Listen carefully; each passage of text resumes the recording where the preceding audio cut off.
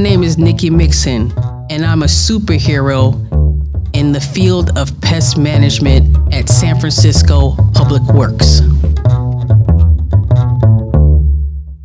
I am the Senior Integrated Pest Management Specialist. So I am responsible for any request that we get for pest control services throughout any of the property that we maintain. I've been with Public Works since March 19th, 2001. That's how long I've been here. When I was 19, I said my goal by the time I'm 25 is to become a city gardener. So I had my interview with Public Works on my 25th birthday, and I've been here ever since.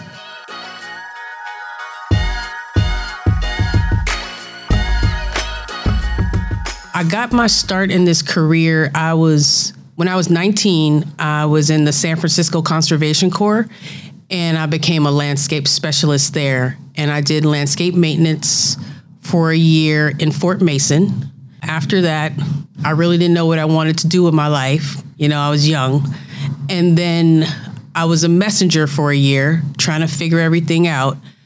And then I saw some folks doing street tree maintenance. And I was like, how do you get that job? They were like, go to City College. So I went to City College, and then I did some residential landscape work in the East Bay at the same time. So basically what I did was create my own apprenticeship.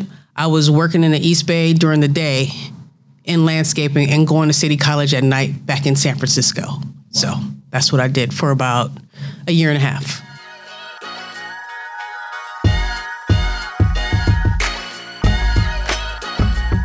I think it's always appealed to me. I've never been the type of person to stay in the house. Even when I was a kid, I was, the one my mom would literally have to come get me to come in the house. I was outside all day long.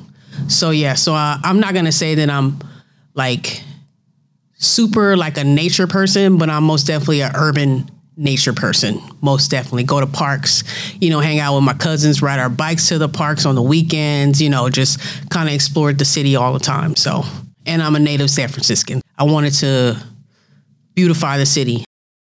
When I first started, I would say my favorite area used to be Dolores Street, mowing Dolores, just sometimes stopping at the top of the hill with the mower and just kind of looking at the undulation of the hills and things like that. But now, or going up to Twin Peaks and just be like, I maintain this city like Scarface, this is mine, but, I just think that just looking at the total city, looking at all the trees, the canopies, and just everything that we maintain and just taking all that in and just be like, I'm a part of this. And, sometimes you don't put it in perspective as in I've been a part of this for over 20 years. So I've had my hand in it and other folks have had their hand in it as well. When I started here, of course, I was one of the youngest people on staff. But early on in my career, I had an opportunity to be an acting supervisor when I was a gardener for Gima Brown, who was my supervisor at the time. I was, I'm gonna say I'm still an introvert, but I was most definitely an introvert at that time. And it scared me because I was basically thrown into being a supervisor, and I was successful at it. So I kind of stayed on that pathway of trying to become a supervisor. I wasn't successful at it for reasons I'm not sure. So then I took a different pathway and became an IPM specialist, which is an integrated pest management specialist.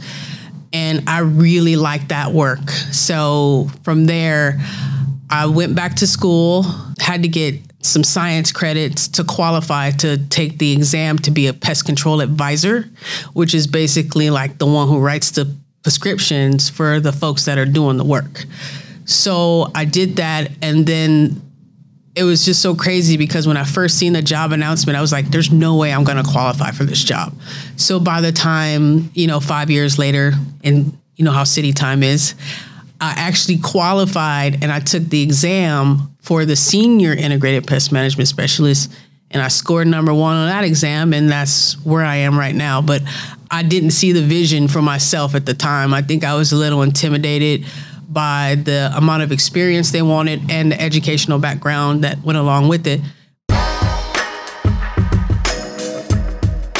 So I'm the first person to ever hold this position in the city.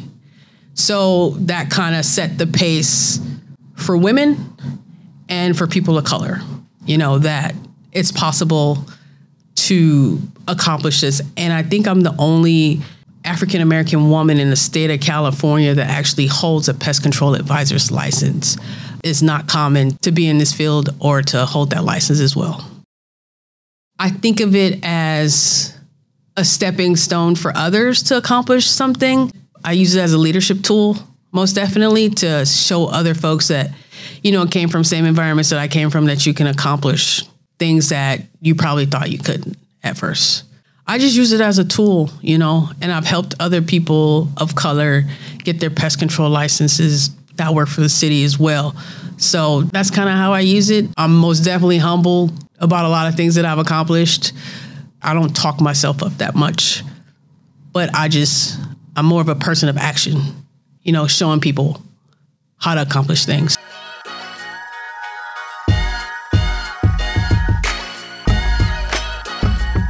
I feel like there are more opportunities because there are more women in leadership roles.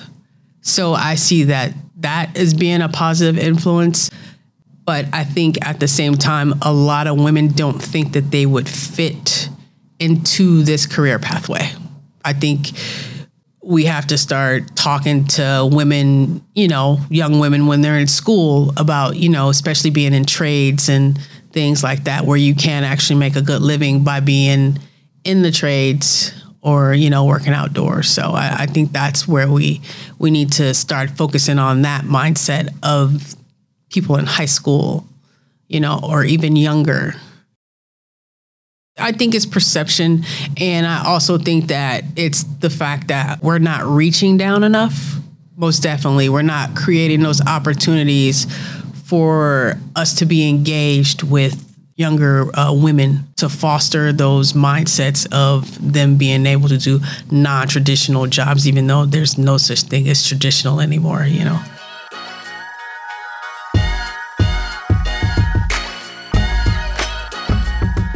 I think one of the barriers for female leadership is having the confidence in themselves about them having the ability to do their job right and well. I think sometimes as females, we second guess ourselves a lot more than males because, the world is a male-dominated world. So we don't think that we're making the right decisions.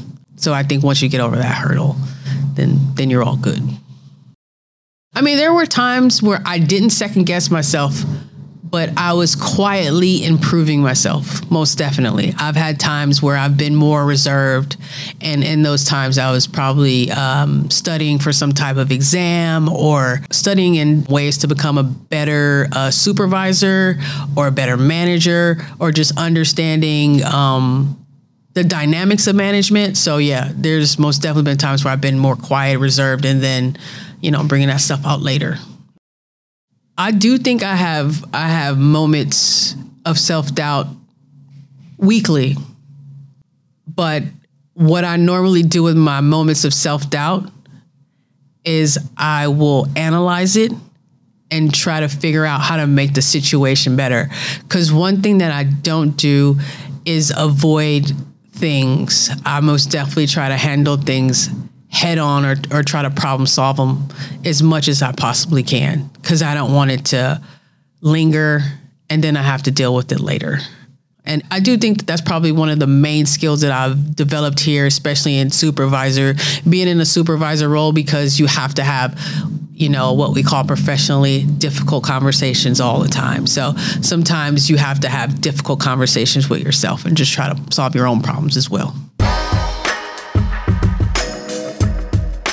I probably have faced barriers for being a woman, but being where I'm from, I'm just used to fighting. So I'm just a fighter. I'm going to fight every day. If it's for workers' rights or if it's for my space and where I'm at, I'm going to fight. I've always been a fighter. So I've stuck up for kids. I mean, I get stories to this day. Oh, Nikki, remember that time you stopped that person from kicking my butt on the Muni bus back in the day? I'll be like, I did that? So yeah, it's always been there. There's most definitely been times where I've felt like I've been treated differently. Still to this day, I feel like there are moments where I'm being treated differently, not just because I'm a woman, but also because I'm an African American woman. And I just keep fighting, like always. I just keep beating the drum, in the workplace, most definitely. To not just be heard, but to be seen as well as somebody who has great ideas and somebody who is on equal ground when we're discussing certain subject matters within the workplace that I probably have more experience with than somebody who is sitting behind a desk 100% of the time or 95% of the time. In a moment, sometimes I think that my morale is probably lowered when I don't feel that I'm being heard, but I don't let it sink too low within myself that is going to affect my self-esteem. I most definitely keep it at a surface level. And then what I'll do is have a conversation with the individual about what's going on, and let's try to figure this out and problem solve it. But for the most part, I think I'm pretty much respected here for, ideas and things like that. I haven't let Public Works down yet. How do I lead people? I lead by example. If I'm working, we're all working. That's one approach. I most definitely listen with my ears and my eyes. When I'm having conversations with people, I'll stop what I'm doing. And then I think it's important for you to sometimes get out there and just work with the people and to also share your story with employees of times that you were not successful in doing something. I think so they can see, that you don't put yourself on a pedestal, you don't act like you're perfect, and you can have real conversations with folks. And I think that that's very important. And just to be knowledgeable about the field you're in or other aspects of working for the government as well. Like, the bureaucracy, which is a part of it. But how do you get through those things instead of continuously being frustrated all the time? Let's try to work on this problem together. Let's solve it together. I really like solving problems with people. I love solving problems. This is the perfect field to do that in because it's literally you versus nature. So how are you and nature going to work against each other, or how are you going to work together? It's always evolving. It's a living and breathing space. It's not a building. And I think sometimes when people work indoors, they don't understand that it's not easy maintaining living spaces. When I train people on, like, say, pruning a shrub or a small tree, I would say, make it beautiful, but no one should know that you were there. That's my approach for maintenance, especially when it comes to shrubs. No one should know that you touched it, but they will see how beautiful it is. Like, you did do something, but they're not sure what it was, but it's there.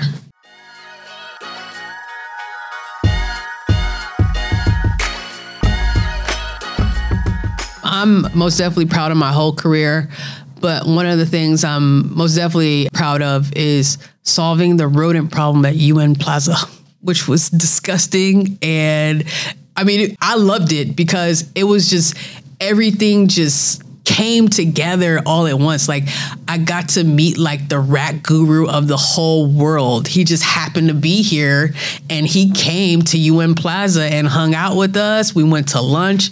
Dr. Bobby Corrigan, he's like this guy. He's from New York, and he just went over the whole plaza with us and just was like, it was just so amazing just to have like a superstar, like pest control person. I didn't take any pictures because, I didn't want to be like, like a groupie or whatever. But it was great. It was a great opportunity just to like be with somebody who's been in the field for like 40 years to just be as passionate about this as you. The work I do for the city and county of San Francisco is very important because it's amazing to be a part of something bigger than myself. I think urban environments should always have green space.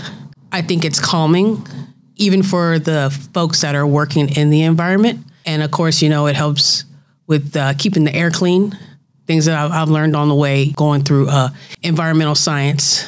And I think it's important for kids to have outdoor space as well, just to be able to see a tree. Because when you see a tree, then you see the habitat that's in the tree. You get to see the insects, you get to see the bigger bugs, and then you also get to see the birds, the bees, and butterflies.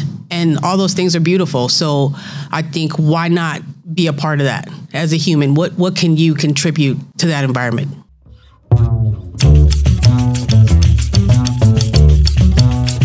Thank you for listening to Snapshots, a Public Works podcast.